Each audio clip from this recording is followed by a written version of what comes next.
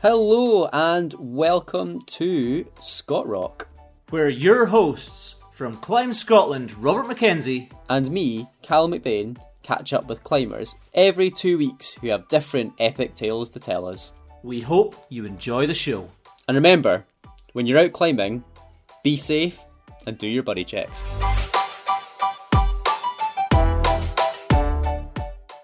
Welcome back to RealRock, and today we have a real legend back on the podcast, back once again like the Renegade Master. Someone who I think doesn't get anywhere near enough recognition for all the work that he's done for us all, and all the change that he has made happen, that every single climber, mountaineer, hill walker in Scotland has benefited from. Yes, I am talking about Mountaineering Scotland's very own Kevin Howett. Now, Kevin has been with us for 35 years, but he is now hanging it up and retiring. But before he goes, he is here to give us a history lesson. For those of you that don't know, myself and Calum both work for Mountaineering Scotland, and they have very kindly allowed us to run this podcast through our positions. Mountaineering Scotland is the only recognised representative body for hill walkers, climbers, mountaineers, ski tourers who live in Scotland or who enjoy Scotland's mountains, and they act as the representative body to support and promote Scottish mountaineering. But what started as a passionate team of volunteers, Mountaineering Scotland has been going for 50 years now, over 50 years now, and Kevin Howett was the first paid member, and he has been with us for 35 of those years. In this interview, Kevin takes us back to the beginnings of his career and gives us an insight into the major work that Mountaineering Scotland has been involved in over the last 3 decades and that he has kind of been crucial in. Kevin gives his own personal perspective on all of the work that he's been involved with and how the organisation has evolved over that time. From access to our most beloved areas to climbing developments in both indoors and out, it is incredible how much work he has done. Now, it was hard to distill 35 years down into one podcast, so I've split this into 2 parts. The first focusing on his access, conservation and safety work, and the second part will be very climbing focused, looking at his role in the development of your indoor climbing walls, the entire coaching scene, and our incredible RealRock program. So, strap in and enjoy a journey through time with Kevin Howett. Now I'm gonna preface this a little and say that I asked you for just a few highlight items so that we could chat about this in the podcast, but I was not expecting the 65-page document of stuff that you gave me.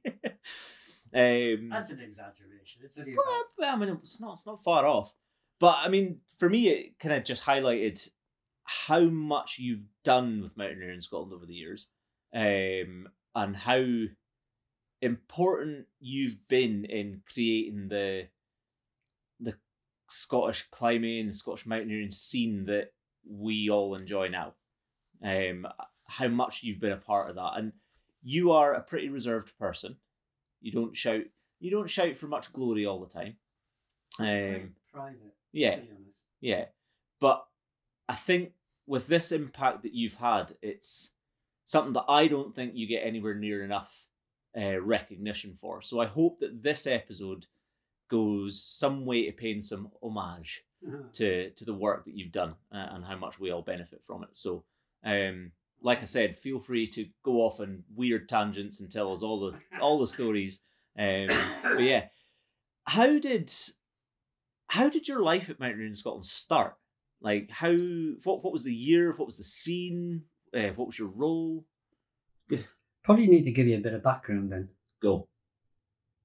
So I left university down at Exeter in Yeah. 1979? Yeah. A long time ago. And I then bummed around a bit, doing lots of climbing. I did a postgrad certificate in education at Bangor because I thought, well, all the holidays, I could go climbing. I was obsessed, basically, with climbing. And that was fine. However, when I finished that course, I continued doing some climbing. I needed to find some more money from somewhere. I needed to live. Yeah. Also wrote my car off in Bangor. So I had no money at all. I got done for driving badly, Strong. Yeah, that's my car. Anyway, I ended up working part-time, doing bits and pieces for Newcastle LEA, the local authority. Yeah. I was a storeman. I worked at LD Mountain Centre, which is a fairly famous outdoor shop in Newcastle, owned by the future owners of Berghaus. I got to know them really well. And I still went climbing, and everything was geared around doing as little work as possible so that I could go climbing, right? Sounds like you were the right man for the job then. Yeah, well, potentially. And on top of that, my mum and dad had brought me up to Scotland on all of our holidays since I was 10-year-old. All over the place, right at Skye, when everybody seemed to speak Gaelic, and it was amazing. Just incredible experience. Galloway, Cairngorms, Ben Nevis, all everything. So I had quite a long period of time during my childhood, and then through university coming up in winter, and then doing more climbing, rock climbing. Yeah. After that I was pretty much embedded in Scotland as being the place I wanted to be. I started coming up climbing here in the summer. I moved up initially for winter climbing, and that's all I did. I was on the Dole, I was climbing with Cubby, and loads of other things, Alan Moist and a whole load of guys, Mark Charlton, and loads of folk from the northeast of England, really, and a few of the Scots, and up in the Fort William area. Had a great time. But, after about 8 years doing this, you do need to get a proper job. By which time I had a girlfriend as well, which made it more important. And Catherine was working down south. She said, you've got to get a full-time job. You've got to get a proper job.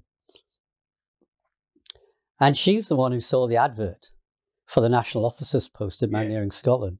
And she wrote the application. So you didn't write it? No, I didn't write the application. I wasn't that bureaucracy, I didn't want to be involved in all that stuff. I was actually interested in becoming a mountain guide or something like that, or doing something outdoors. And I even really fancied doing work in environmental studies and just generally working outdoors anyway. Anyway, I made the application. I got the flu, and I was called to an interview, and I had the flu. And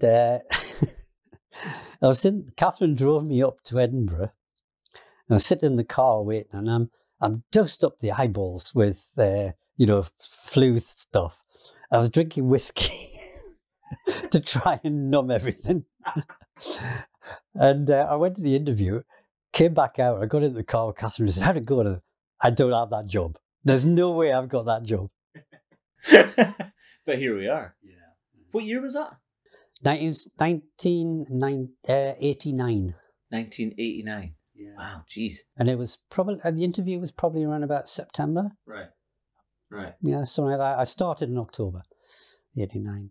But I was second choice. You were second choice? Yes. They gave it to somebody else and they said no. Yeah. And that was the second choice. I remember reading something in one of our old documents. I think it was potentially Bob Reed that said that yes, you were from England, but you were a northerner, so that made you all right. Yep. I will come on to it, but I'd get a lot of lectures to clubs, and there was one club I was introduced at. Unfortunately, he's not a Scot, but it looks like he's from Northumberland, so he just simply got out of the bed on the wrong side one day and ended up in Scotland. So what was the role of national officer? Why did that get brought in the first place? And what were you there to do? Well, I mean, up until then, there were no members of staff. Everything was done by volunteers. There was an executive committee. They were the driving force. They did a lot. But they had a network of other club members helping them. And I think it just got so big that they needed to be able to have somebody working full-time to help. Well, working, because actually they didn't have the money to make it full-time. It was a half-time post. I mean, that's why I went for it, because I was still wanting to climb. You know, I didn't want to spend my whole 5 days a week working. Being an actual adult? Yeah. Jeez. No way. No way. Yeah. Horrible. Plus I had a dog, you know. I got to walk the dog. But anyway, it was a half-time post, and I thought, well, man, fantastic. You know, when I got offered it. Of course, I had to move up, because by that time I was living down in Newcastle, I think, again, doing a bit of work at LD, and Catherine was, she was working with Historic England, or whatever it was called then. So they wanted me to get a place to live in the Central Belt, which was where most of the people were. I couldn't face it. I wanted to be in the country, so I went and stayed with a mate for a little while until we bought a flat in Crieff. We've been here ever since. Oh, nice. Oh, you've been in Crieff the entire time? Yeah, I think we bought our first flat here, probably 1990. Yeah. So what was like the national officer? Obviously, that was brought in at a time where the volunteers needed help with, because things were getting a lot bigger and there was a lot more bureaucracy. Jeez, I can't speak this morning. So like, what was the job role of the national officer to start with? Because it evolved quite rapidly. Yeah, I mean, I think one of the reasons I ended up staying with it is because it evolved every few years. I mean, I did everything. I was representing mountaineering interests, basically, on everything you can think of. Yeah. RSPB, National Trust, government, everything. I was SMLTB, as it was back in the day.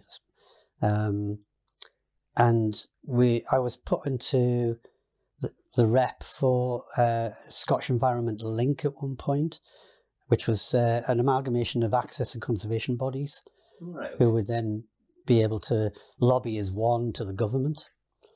And I was on that for quite a long time. So I did everything.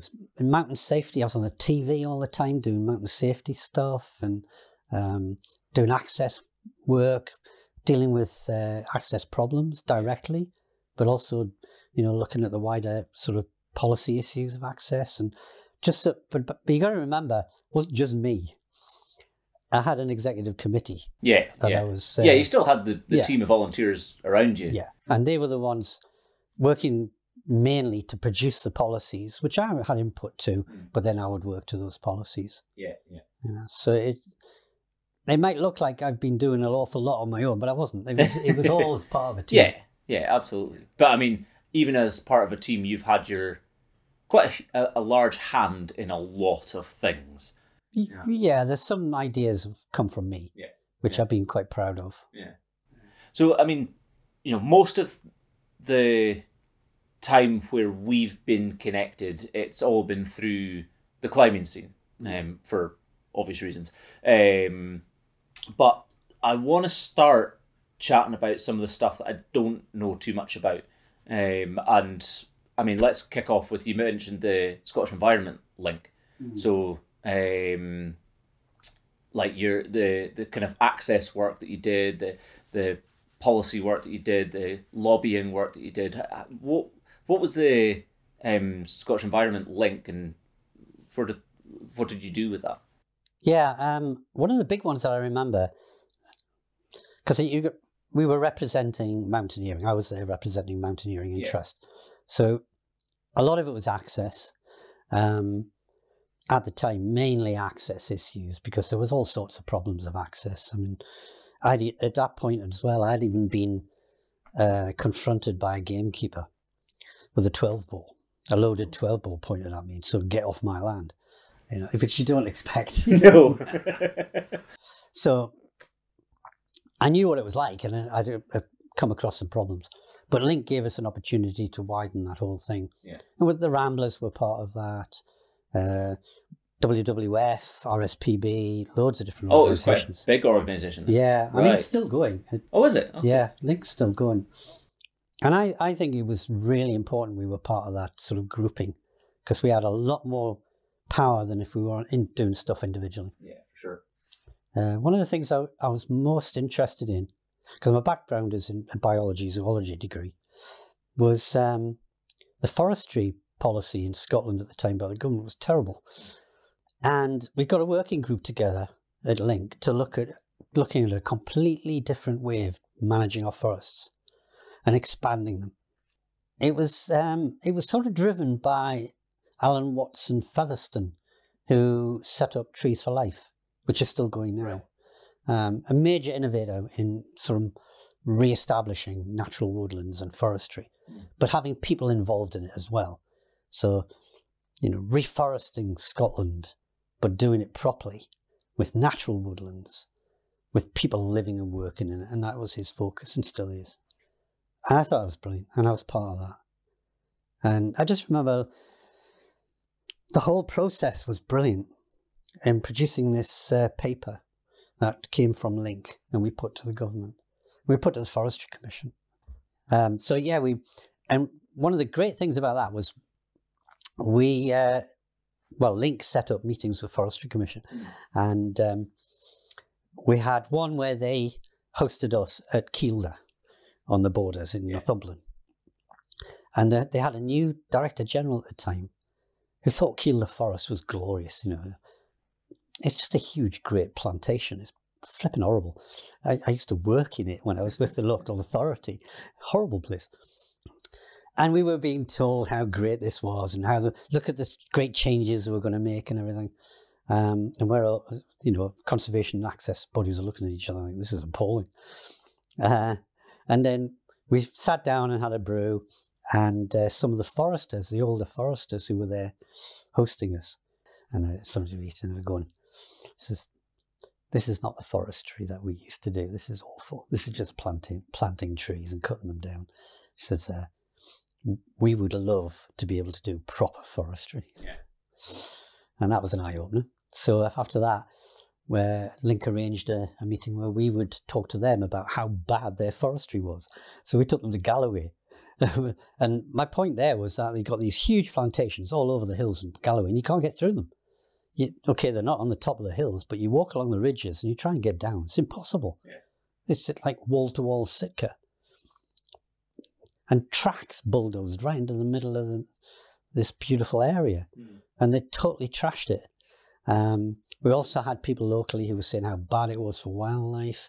And at the end of it, we thought, well, perhaps we've got there, we actually managed to get through to them. Nah. But it was worth it, and it was a really good educational thing for me to be part of that huge group. Yeah, and see how the system works and how, with enough people around, change might be able to happen. Yeah. So how did that kind of branch into the early days of your access work then? Yeah, because I know you were part of discussions with access to some of our most beloved climbing areas like Auchenstary Quarry and all the bird nesting restrictions and stuff on the East Coast as well. Yeah. I mean, at the time I was, because I'm really interested in the environment and birds and animals and stuff, so I had an interest from the conservation side as well as the climate side. And when I've been doing my own climbing, I'm very conscious of that. I've walked away when there's been nesting birds on cliffs and stuff, and I've not tried to over-garden stuff, for instance. But I did get to the point where I could write guidance and stuff for nesting birds and climbers. Yeah. And that came about because there was an incident in Ayrshire where 2 guys got arrested for disturbing a peregrine's falcon's nest. Oh, wow. It's quite a good little crag. But there's no information out there. RSPB weren't telling us where the birds were nesting. Yeah. There was no general guidance, nothing. These 2 guys unfortunately got arrested. All their climbing kit got confiscated as evidence. And it was months and months before it came to court. Yeah.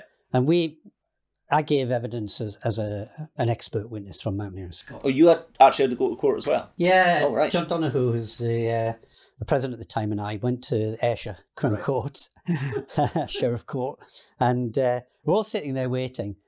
And we're prosecution, so we come second. And we put our statement in and everything, and I talked about the fact that we had no information. We couldn't tell people because the RSP wouldn't let us, all this sort of thing. Anyway, we didn't get to actually get up on the stand because the sheriff kicked it out. Really? Yeah, he'd heard so much, and he just stopped and said, right, so climbers have got no information from you about or any of this. Well, kick you out. Yeah, that was it. And the recommendation was that RSPB tell Mountaineering Scotland all about where nesting Schedule 1 birds are.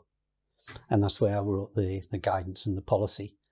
And we put it out, and that's the start of the whole bird nesting thing that we've still got going now. Oh, wow. Yeah. Solid judge in that one. Yeah. It's good. Really good. Brilliant. So how long has that been in place for then? When was that? Oh, God. Probably mid to late 90s. Oh, wow. So way over 20 years then. Yeah. Excellent. And it's evolved, as more access officers come on board, it's evolved into a traffic light system.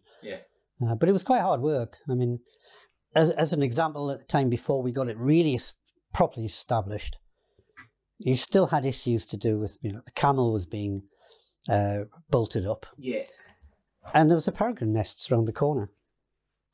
And the farmer and the local raptor study group people didn't want climbers there at all during the nesting period. But the farmer's there. Fishermen are all over the place. What difference was it making that we were there? Yeah. Just round the corner. In fact, we were away from the nest. So I had to go and have a meeting about that locally. I had a meeting with the farmer and the RSPB, raptor study, SNH, and this all went on, and then we got to an agreement. So I did lots of little agreement things like that, based around the general guidance that I'd produced back in the 90s. How many areas in Scotland have we protected for climbing based on that guidance? Oh, God. Because I can think of, so obviously Niche Point was roughly the same topic of discussion, was it? St Kilda? St Kilda's a different one. St Kilda's a different one? Yeah, okay. That's quite a complex one. Before I got involved with Mountaineering Scotland, I wanted to go out to St Kilda because I'd seen the photos. And I applied to SNH or whoever they were at the time. Countryside Commission, I think, were managing it. And they wouldn't let you. There's bylaws banning you. Yeah. So I kind of knew about the place for quite a while.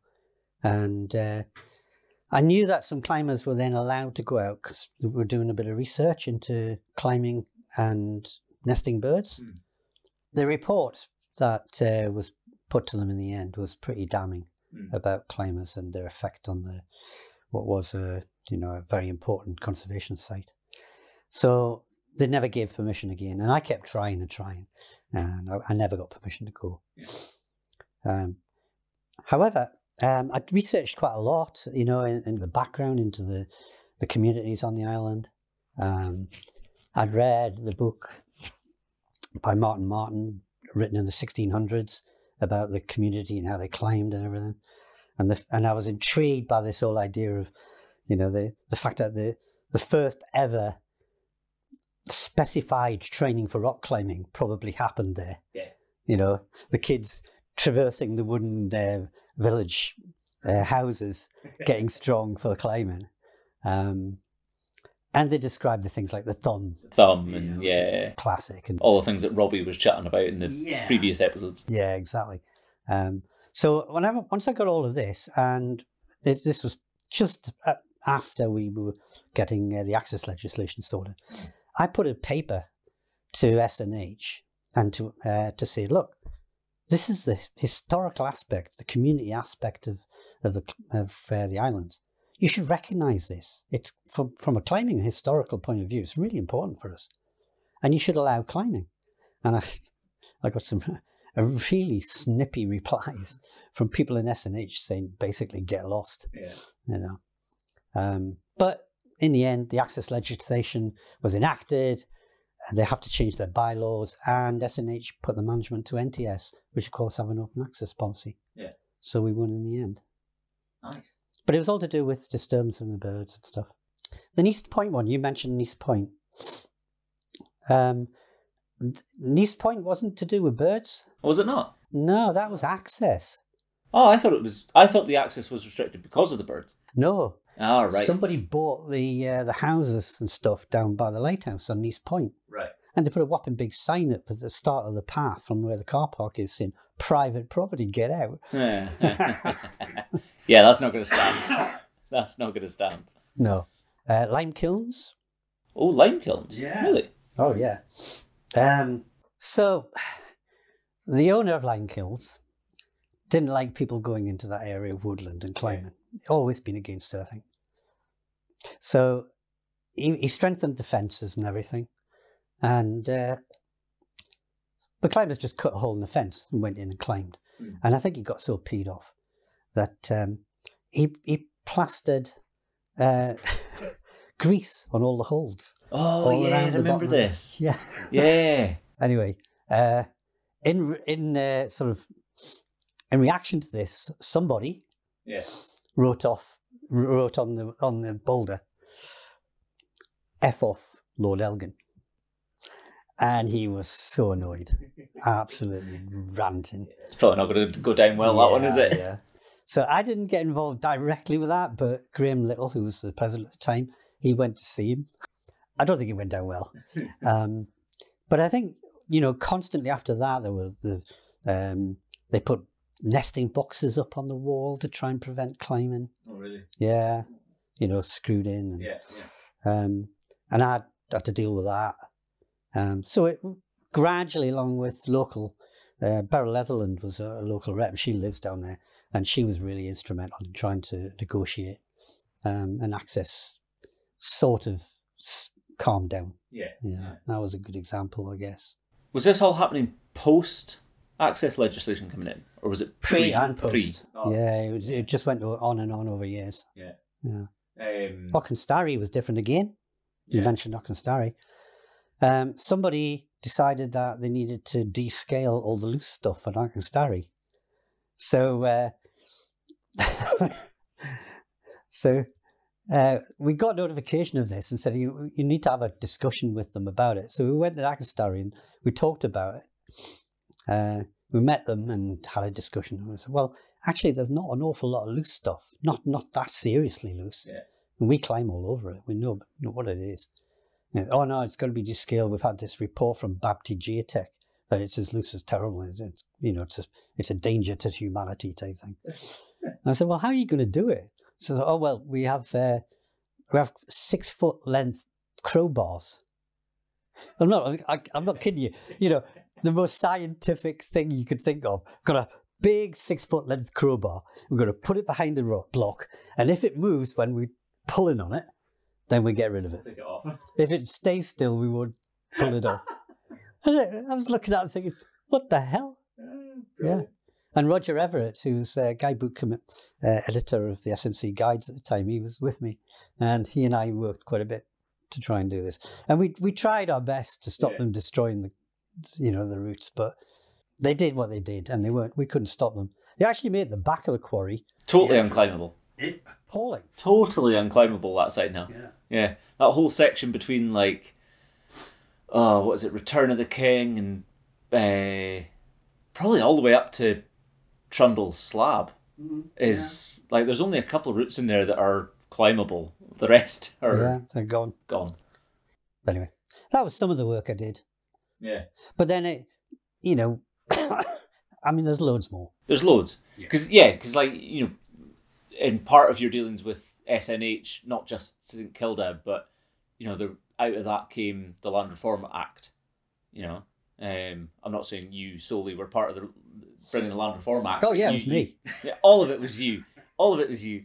You were there doing your part for the Land Reform Act and for the Scottish Outdoor Access Code, and you were definitely instrumental when we were going through the whole foot and mouth thing as well. Yeah, both of those things, I think, we did really well on. Yeah. Actually. Yeah, really well on. Yeah.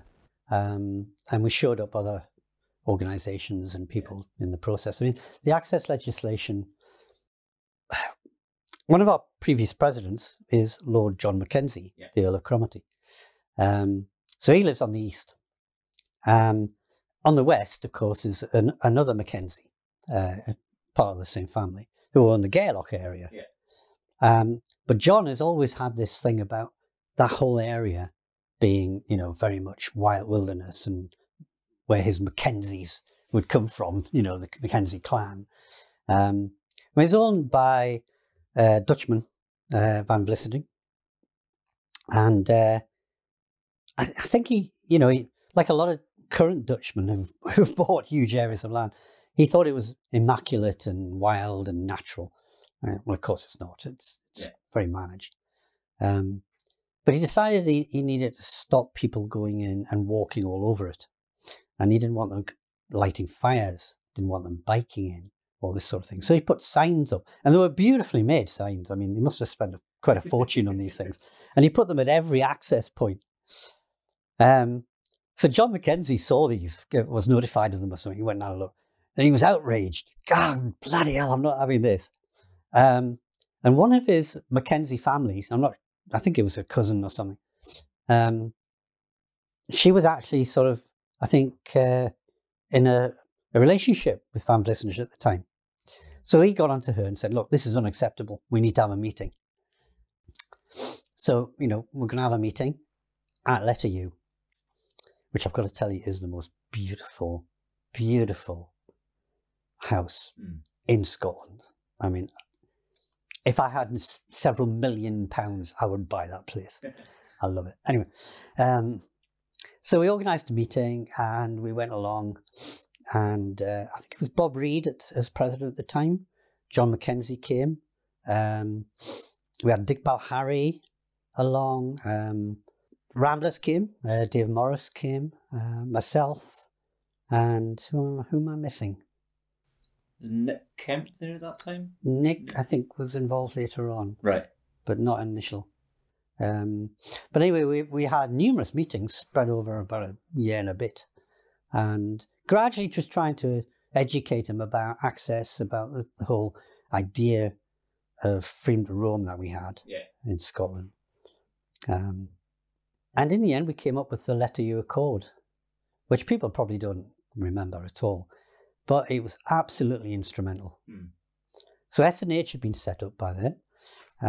Magnus Magnusson, who was Good name. Yeah, he was on the telly quite a lot. He was a TV presenter and stuff, and he, I think, was he the chair, I think, of SNH, and I'm not quite sure how it happened, but he set up, as a result of the Letter U Accord, which we produced. And it was great, me being involved in writing it up and stuff and sending it around everybody and getting comments back and rejigging it and drafted 7. He went through numerous drafts.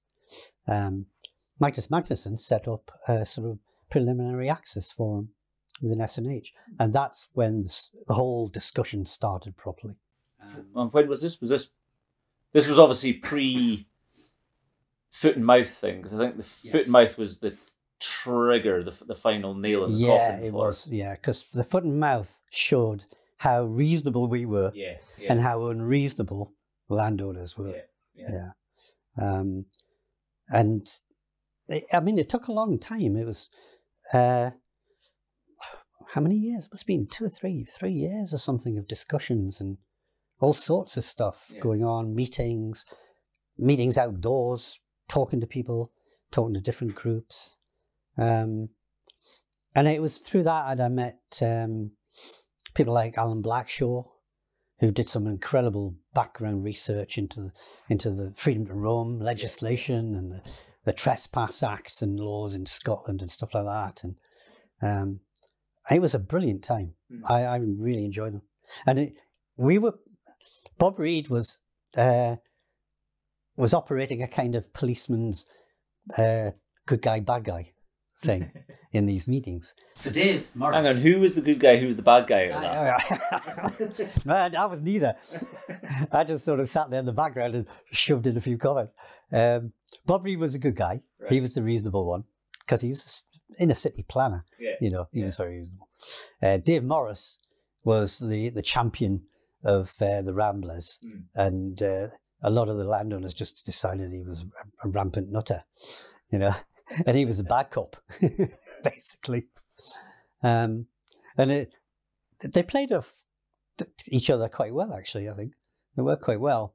But there was one excellent thing we went out on the hill and talked to stalkers and everything. And I was on the Blackmount one day, and I was with the head of the Landowners Federation and the head stalker of the Blackmount Estates. And we're walking around the tops, and we're discussing access and stalking, the problems. And I was saying, well, where are your issues? Where are your problems? And he's saying how they stalked, that they had to go along just below the ridge lines and shot down into the corrie, all this sort of stuff. I said, well, the deer aren't a problem. Well, the walkers aren't a problem as long as they stick to certain routes. So if they go up all the ridges, then it's fine. Oh, yes, well, yeah, it is, but, you know, it still can cause problems. I said, well, just for the stalking period, you know, allow people to walk up any of the ridges.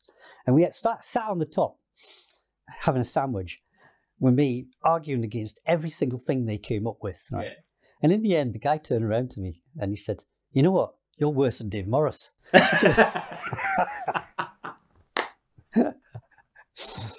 I was like, yay! Oh, that's definitely a claim to fame, isn't it? Yeah, definitely. I loved it. So you were the bad cop. You were the bad cop. I was the bad cop. Yeah. Nice. Yeah. During all this first period, when I was national officer, I just kept meeting amazing people. You know, people that you heard about in the past and you read about. And Donald Bennett was one. You know, Donald produced some books and guidebooks and stuff.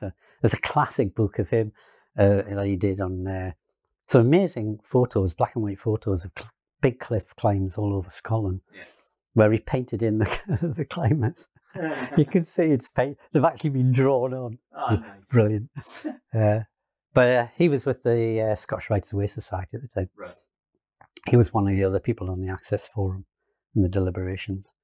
But I met Eric Langmuir. I met, you know, Alan Blackshaw, as I said, had meetings with them, and met Chris Bonington and other people down at the BMC. And we were trying to press the BMC to take the same stance as us, to get a completely full on, we didn't call it a right to roam, and we never have, and it never is. Yeah. It's a right of access. The right to responsible access, But the BMC they wouldn't do it. Yeah. You know, they felt they were on a hiding to nothing. I think they'd been taking some solicitor's advice about it. So they weren't going to do it. And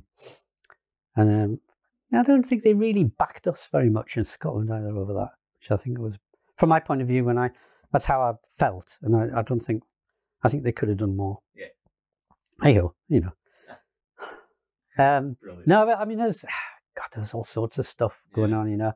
Nevis Partnership. I was going to say Nevis Partnership as well. I was kind of elected as the rep. I don't know how it happened, to be honest. It was set up independently of us. Yeah. But it was after a whole load of discussions about safety on the Ben. And I remember we had a really big public meeting at the Clachaig all about the safety issues on the Ben. And it was obvious there was a bit of a difference of opinion amongst the climbing community. You know, I would say more than half didn't want any artificial signs and waymarks and all the rest of it on the Ben. But then there was another side who did, to try and prevent all the accidents from the numpties that go up there in bad weather. So, you know, I think because of that, we got invited onto the Nevis Partnership, and I went along. I really enjoyed those meetings. Yeah. You know, there was a big group of people from all sorts of different backgrounds, including John Muir Trust, obviously, who owned the top of the Ben, Alcan, who owned the other side of it, the the farmer in Glen Nevis, who actually I got to know over the years of living in Glen Nevis. You know, he was quite a character. Yeah, I rather liked him. And then all the different organisations and stuff, and the local authority, SNH. Yeah. So it was great working with all those people, actually. And we did things like raise loads of money for access, for footpath repair. And we did a lot, I think, to... Well, I mean, the North Face car park came out of that, didn't it? It did, yeah. And that's huge. Yeah, I mean, that took some doing. But we spent ages up there walking the different routes, working out where we could build the path. And I got to admit, I think the path went in, personally, I think it went in the wrong place. You've walked it. Yeah. It's quite steep. Yes, it is. Yeah, I think, you know, looking at path design, which came with a footpath truss later on, you wouldn't build that like that now. No, not at all. No, you definitely wouldn't. No. But still, just having that kind of access is huge. Yeah, it made a massive difference. Yeah. In all of this work, like you said, you got to meet all these incredible people that have done awesome things for access and conservation and stuff throughout Scotland. But you also worked a lot with the climbing community as a whole, not just the big dogs. And I suppose one of the big topics that you engaged with the community, or helped engage with the community a lot with, you're laughing, you know what I'm going to say, through various consultations and discussions and stuff, the big topic is the bolting. Do you really want to go into that? Yeah, I kind of do want to go into that. I think that's one of the biggest changes that's happened in the climbing scene in our climbing existence. Like, that's one of the big hurdles that got overcome. And I know it's not over, but you know, we've got guidelines that came out of a massive nationwide consultation on it, where, I mean, that kind of thing hadn't really happened before within climbing on a particular topic, and it doesn't happen all that often, or hasn't happened all that often since. You know, I think that was a really, really big one. Yeah, I guess it was, actually. If you look back to it, and I mean, there was sport bolting being done in England, you know, when it first started off. There wasn't a great deal of consultation or, you know, a consensus at the time.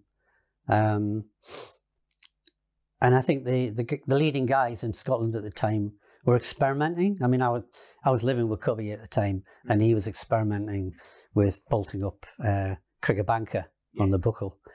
I fundamentally disagreed, and I've never done the routes because of it, because I still disagree.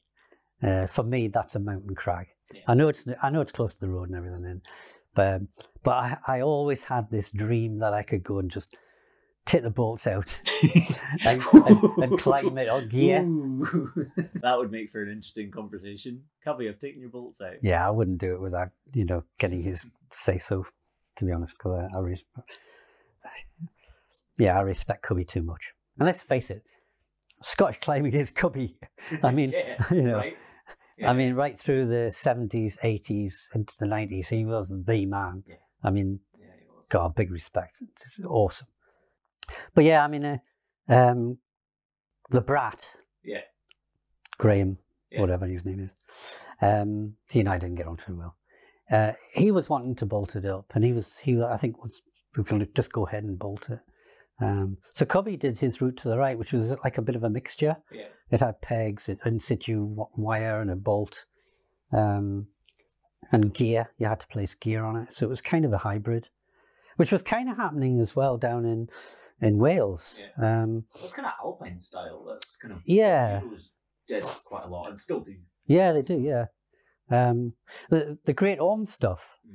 A lot of that initially was sort of hybrid stuff. You know, you'd get routes like Oyster where you had to place gear yourself. There was a peg and then there was one bolt. I think they're probably fully bolted now. I don't know, retro bolted. But yeah, I mean, that was one example of things happening. But it really got kicked off because Duncan McCullum wanted to, because he's a film cameraman. Yeah. And he was going to put on an outdoor climbing competition, which they were doing in Europe. Yeah.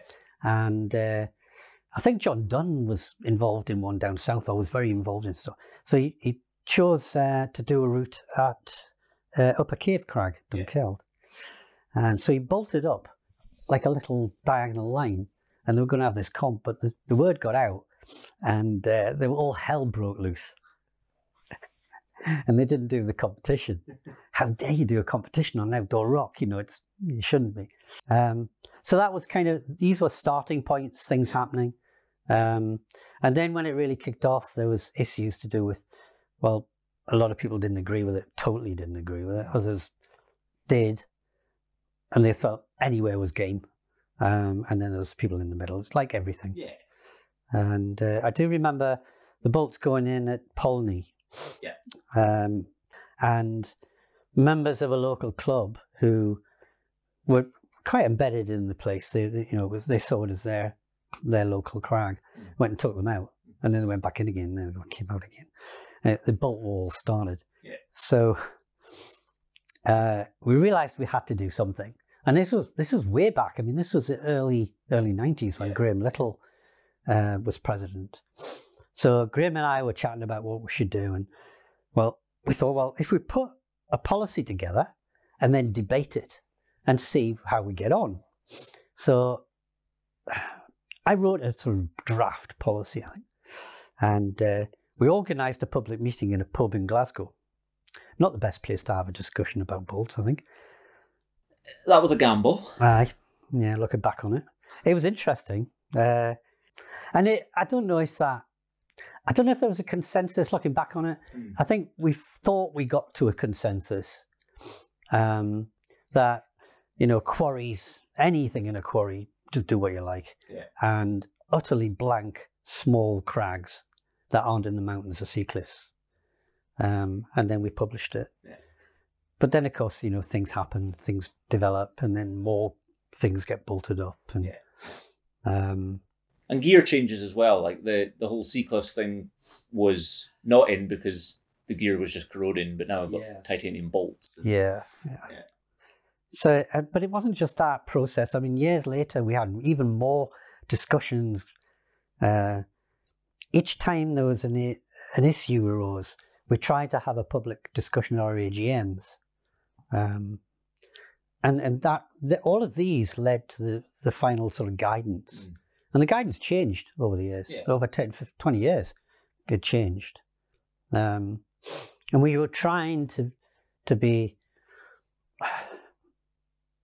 We were trying to preserve the whole sort of trad ethic and the future of trad climbing at the same time as making room for sport climbing. Yeah.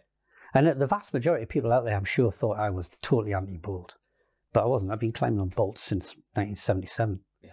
Yeah. I'm not anti-bolt. And I've been climbing on them ever since. Yeah. I'm embedded in trad. Yeah. And really necky trad. And of course, that was the point where people were thinking, well, there's only a couple of runners on that. We should bolt it up. And I said, no, actually, that is the future of trad climbing. And you look at the E10s and 11s done nowadays. Okay, they're head pointed, which that's cheating, but there again. That's a different story. It's all right, you've discussed that one at length in your last podcast. Yeah, I know. But yeah, I mean, look at the things they're doing now. Really necky E10s and 11s. And it's great. This is the future of climbing, of trad climbing. Yeah. No, I find the Bolton discussions really, really interesting because it's not very often that Mountaineering Scotland has seen a problem recognised. It's a problem within the membership, and it's a discussion within the membership, and it's a discussion about how we do our sport. And taking it on, rather than members coming to us and saying, this is what we're thinking, or you guys need to make a decision on this. And I think the way it was all done it's a really strong example of why we have this organisation and why we have this membership, to be able to listen to the voices of the members and preserve what Scottish climbing and mountaineering is. Yeah. Yeah. I think it's a really, really strong example of that. And like you said, it's evolved over the last 20 years and it's going to probably continue to evolve. Yeah, I think so. And I mean, in any discussion, and I've learned this since 1989, any discussion with any group, government, quangos, whatever, there are extremes at either end. And in a sense, you've got to ignore the extreme, the absolute extreme, because the absolute extreme will never solve anything. You have to look at where can we make compromise, and that's what it's all about, basically. Yeah. And, if you look at the guidance now we've got, I think it's actually quite reasonable. It asks people to be sensible. If you want to retrobolt a crag that's been previously led on gear, if it's well protected, then, no, it's not going to happen. You got to accept that it's got a history. If it's utterly unprotectable or death-ridden, and I can think of one in particular that's a good example up near Aviemore, then,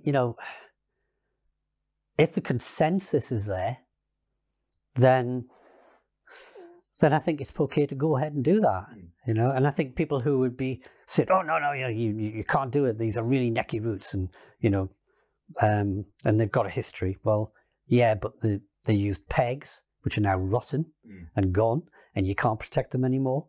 What are you going to do? Top rope them all the time? Is that what we do? Because I believe top roping is an absolute sin. Yeah. I know I'm alone in that. It's all right, but for me, it's a sin. I don't do it. But yeah, I mean, what's the crag in Lockinch crag called? Aviemore. The one up by Aviemore is Farletter. Farletter. So I did all the routes on Farletter way back, late 90s or something, and they're really prick hard to lead on site. In fact, I don't think many people ever did lead them on site. They were all top rope beforehand. They had pegs placed, which are now rotten. The landing is appalling. I'd hate to fall off and hit the deck. And I scared myself silly, and I like scary routes.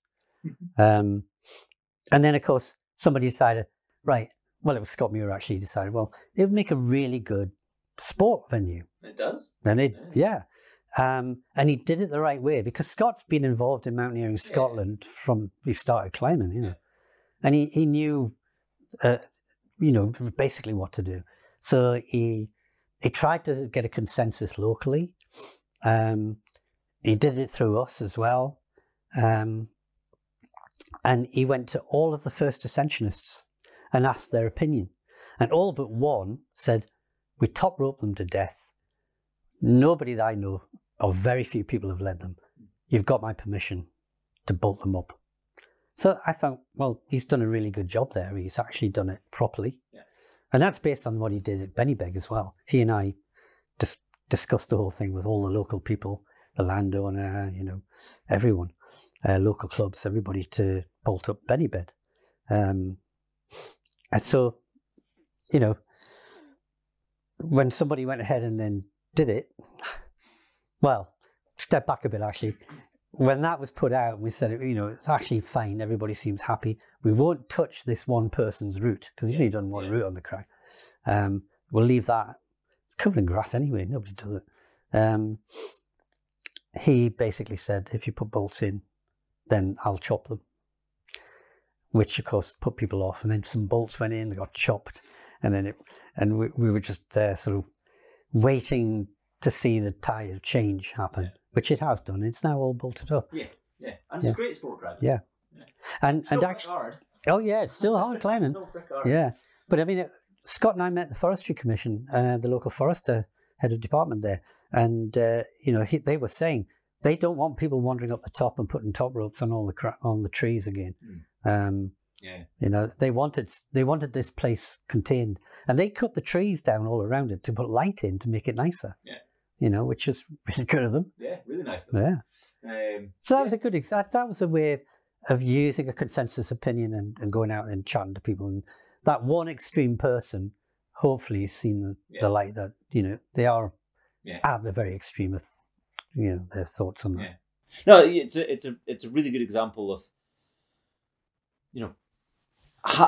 having consultations and discussions with the membership, so still representing the wishes of the membership, still preserving the old ethic of Scottish trad climbing, but still finding spaces for the new sport climbing. Yeah, I think it's a really good example. You've chatted about lots of, and not all of, but lots of the access side of this stuff. But you also had quite a heavy hand in the safety side, climbing safety, mountain safety, drawing up policies. So, and this is when you were working a lot with Graham Little through the mountain safety group. Yeah, we kind of set that. Well, yeah, there's sort of a lead up to the mountain safety group. So what was that lead up, and what did that consist of? Yeah, right. So, the Scottish Mountain Safety Group. Interesting background history was the Scottish Government gave money to Sports Scotland to help try and diminish the number of accidents and deaths in the hills, in the mountains. And I think Blythe Wright had been, and he was correct in many ways. Blythe Wright was saying how, avalanches were a big issue. They're becoming more of an issue, and there was no avalanche recording system. There wasn't very much research into avalanches. So he managed to secure a substantial grant from government through Sports Council to set up the Avalanche Information Service, which was fine. Yeah, we agree. But it was a large amount of money, and we were getting nothing for mountain safety. And we felt that you needed a two-pronged approach. And we needed research and we needed an avalanche awareness program as well as an avalanche information service.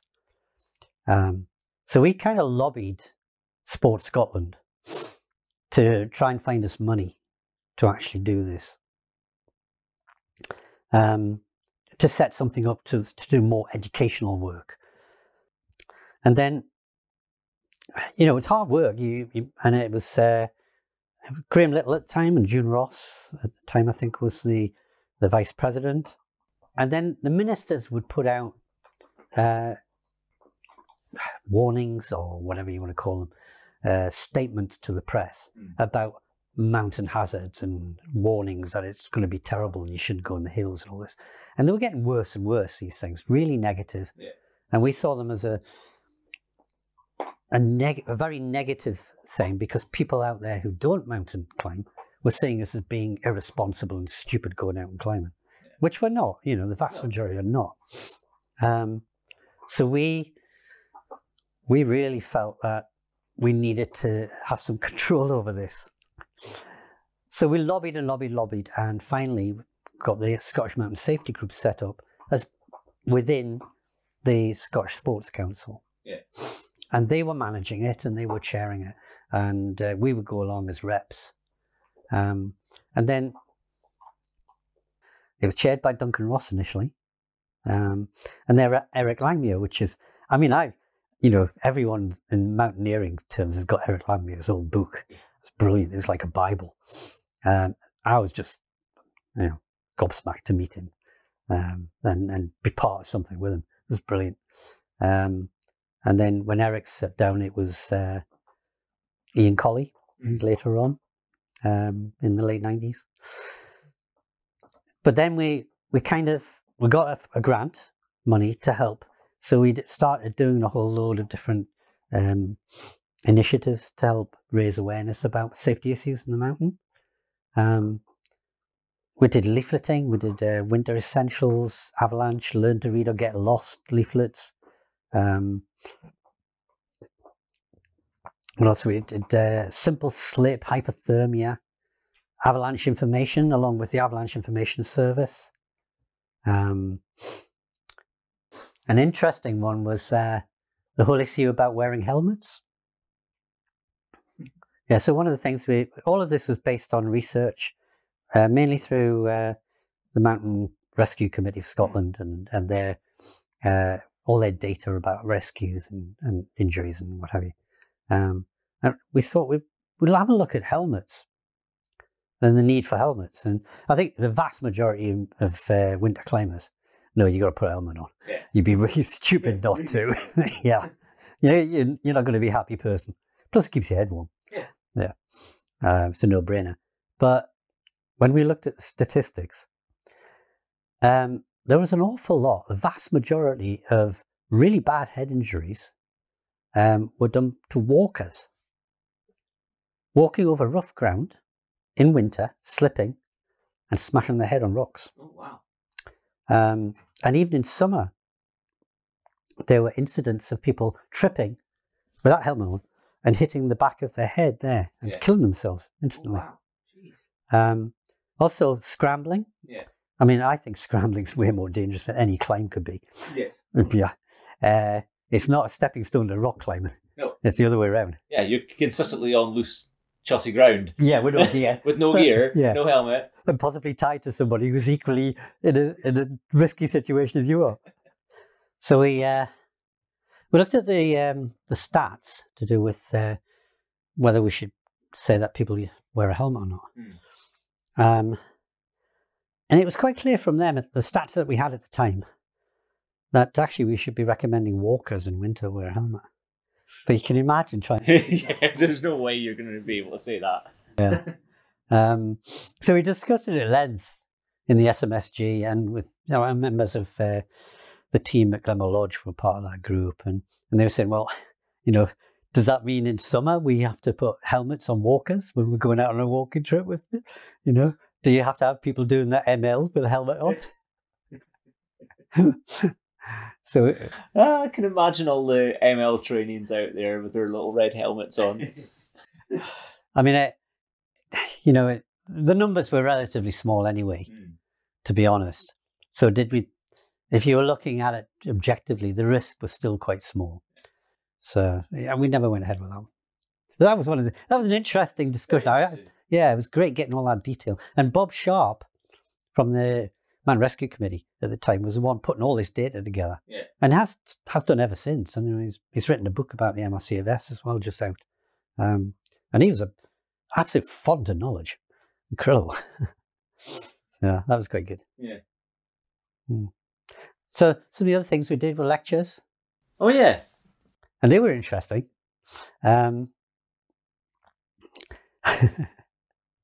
We did a thing called the Scottish Winter Experience Lectures. Right. So when I was climbing before I got the job in the 80s, I was living in Paul Moore's garage. Now, Paul Moore's is a mountain guide based in Tyfirst in Glencoe. Yeah. And we wanted somebody to deliver these things. And Paul had already done stuff at what were at the time funded by the BMC, lectures at the Clackaig every winter. Yeah. So we approached him and said, would you do this series of lectures for us? Can you do a slideshow and everything? I said, I've got some great slides. I can do a really good slideshow. So the whole idea of Paul is, educating people to be safe in the mountains in winter, particularly. He says, yeah.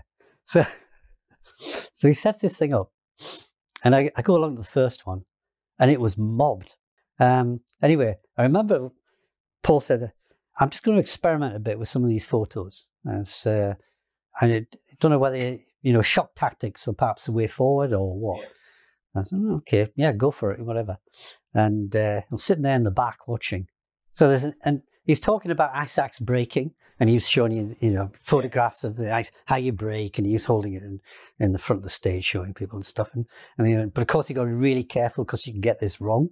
And then this image popped up, and someone had come off ice axe breaking, and they'd been practicing. Yeah. And they lost control, and the whole length of the ice axe had gone through their upper thigh and was sticking out the other end down by their knee. And he literally he put it up for like split second, and I heard everybody in the whole hall go, "Ah!" Because it was like on and off. I think they brought it home. I mean, you know, how dangerous it could be.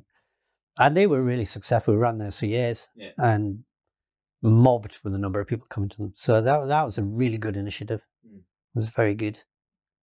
I mean, all these initiatives were really good. And we actually managed to get the ring fence budget, £23,000, which is quite good per year, transferred to us, and we managed the whole thing.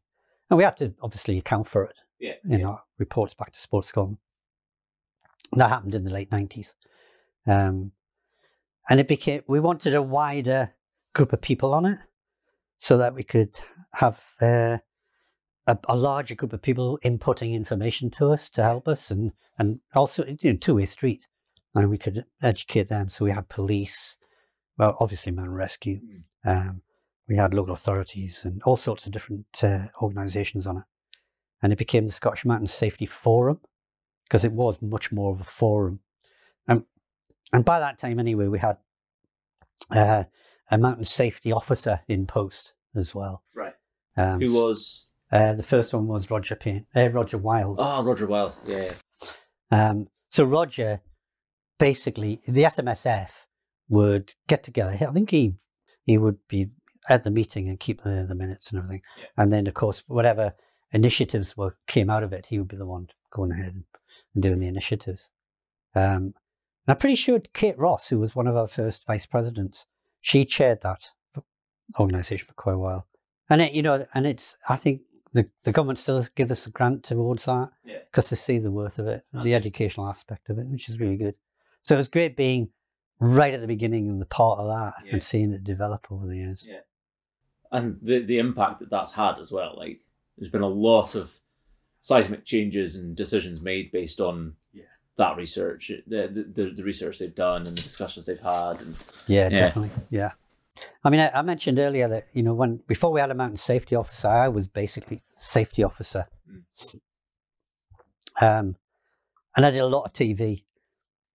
One of the best ones we did, I think, was we wanted to say, you know, what kind of equipment you needed to take on the hill in winter. And if you were in a group of a few of you doing winter hill walking, because we hadn't really concentrated on that quite so much. And Cairngorms can be a vicious place in the winter. So we went up on the hill with Hazel Irvine, who's a presenter for, I think for ITV, actually, not BBC. And she's still on TV. I saw her last night, actually, doing snooker. Anyway.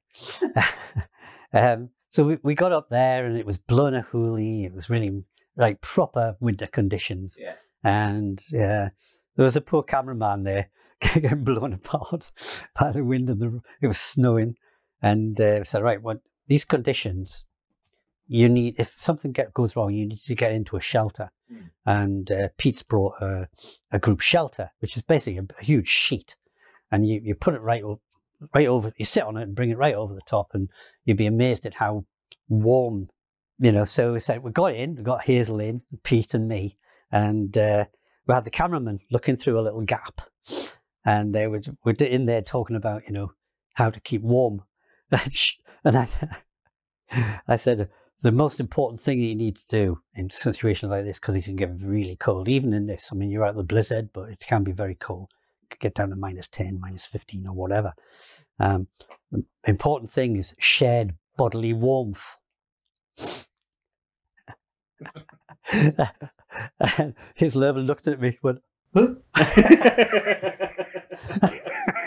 You could maybe have worded that one slightly less creepy. Yeah, I think it came across as really creepy. So, I mean, that's kind of branching into your communication outside of the organisation as well. And part of that, while you're doing all of the safety work and access work and conservation work and policy work, you also started the newsletter and the magazine. Yeah. Like, you know, as if you didn't have enough to do. Right from the start, I was involved in sort of not putting the newsletter together, but by printing it off on a printer and sending it out to the clubs. Because it only went to club secretaries. And we used to add a whole load of maybe 20, 30 copies and hoping they would distribute them at their meetings so members could see the news. And they were just printed on a sheet of paper. And that was like that for years. Yeah. But as we grew, we realised we really needed to get the information out to members directly. Yeah, so one of our very early vice secretaries was Evelyn McNichol. And she was teaching me how to use a computer because I had never used a computer in my life. So I would write and handwrite the newsletter information and stuff, give it to her, she'd type it all up with me helping. Yes. And then we print it off and send it out. But we needed to do a little bit more than that, really. And so we thought, well, we'll try and see if we can get a publisher and get somebody in as editor of the magazine, because I was doing everything still at the time. We put a thing out there saying, if anybody's interested and would like to come and do a presentation for us and see what they would do, please, come in. So I was on that committee. There was the president, vice president, various other people, and myself, and we were interviewing them. And one of them was Peter Evans, who was climber editor at the time, or climber and hill walker, I think. I don't know, I can't remember. And Peter was the one who came up with the name, Scottish Mountaineer. That was in his presentation. So that was him coming up with an idea. And he punted it to us. And we all thought, this is great. It's a really good idea. Yeah. But then we looked at the finances and we couldn't afford to employ him. It was a quite difficult situation. But Peter was really good. He gave us a column in Climber magazine. Yeah. So we could get more information out. And he gave us quite a lot of advice, and he was really good, actually. But of course, it just fell to me to do it. But luckily, I mean, we had Mike Dales in post as access officer, and Roger was doing the safety. So there was a bit of space in my work to do this. So it's obvious to take it over. So I became editor of the mag. And how long were you editor for? Oh God, I'm not sure actually. Do you know how many copies you put out? No. I'm sure we can figure that out. I'm going to figure that out. After this, I'm going to go and figure that out. It's got to be, I don't know, 12 years? Yeah. Something like that. But I mean, now we've just put out the 100th issue. Yeah. Look what you've started. Yeah. And it was small to start with. Yeah. I mean, when we decided to have it published, we approached several different companies to publish it. Yeah. And we actually ended up going with this company down near Manchester. They only did 3 issues for us, although we had a contract with them for 2 years. The CEO changed and those things changed. But I went down and saw where they were doing it. And I chatted to the guy who was page setting for us. I couldn't believe it. They did loads of titles, a lot of motorbike titles and things like that, and some porn titles as well.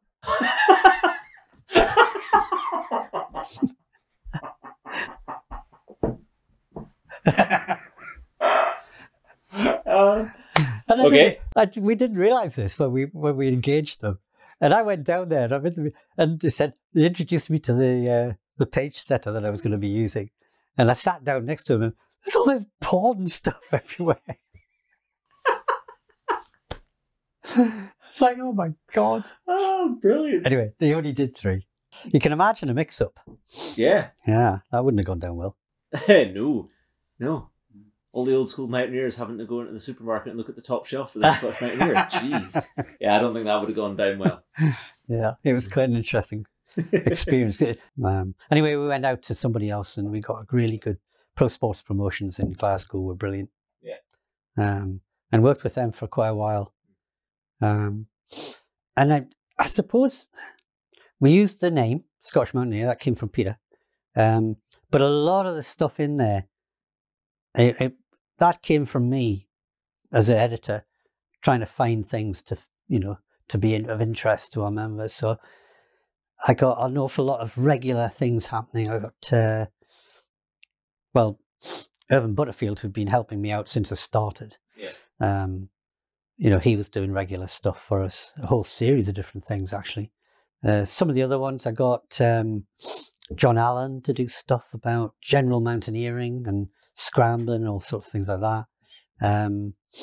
Ian Evans, amazing mountain photographer, he did a whole series about how to take mountain photos and the best way to do things, and the techniques and technicality of it all.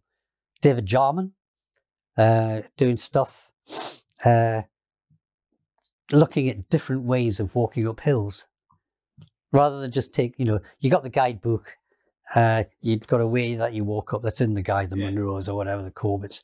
He would look at alternative routes and say how good they were. Yeah. Hamish Brown did stuff for us as well. Yeah. It was really good. Yeah.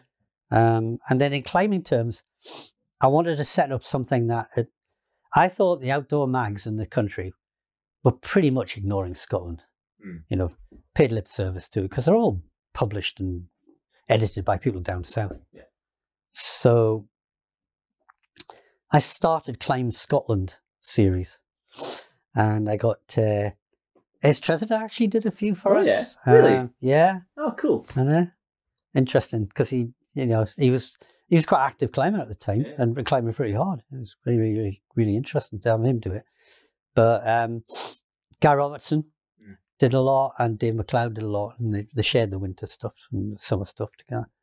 And I got John Watson, who'd just come on board with his very first bouldering book. And he started a whole series about bouldering around Scotland, which went down really well. And we also had set up a really interesting initiative this was part of the 25th anniversary, to pick a route that's been done since the 1800s. Yeah. The best route of each year, put them all together in a row, and then get people to go out, sign up to one, and go and repeat it in modern style, right? And then write about it. And it was called the Climb Through History. It was part of our 25th celebrations.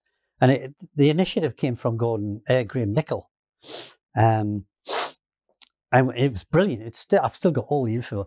We didn't get every single route signed up to and climbed in the time that we needed it. Yeah. But it'd be great to resurrect it. I think that'd be good to try and resurrect. That could be your retirement mission. Yeah. Some of them are appallingly bad. Terrible, covered in grass. But they're quite interesting. Yeah. So that's where Climb Scotland came from. And really? Wow, that was the birthplace. That's where the title came from. Oh, cool. Yeah. There was a period when there was a couple of members that said there's far too much climbing in the magazine and not enough hill walking. Yeah. And I sat down and I did an assessment of how many pages over a whole year. Yeah. And it was roughly the same.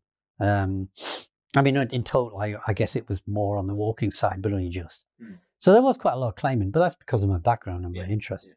Yeah. But anyway, they decided that we needed to reduce the amount of climbing information in there. Particularly that about competitions, which our members, very few of them are interested in. Don't care about. Yeah, exactly. Which is fair enough. So by this time, the magazine was being produced by Herald and Times, and they were able to put it as a digital version as well. So it cost nothing to have a separate e-active digital section, purely about all the things that were going on in the climbing world. So, it covered everything. It had loads of competition stuff for the kids. We had articles by the kids doing it.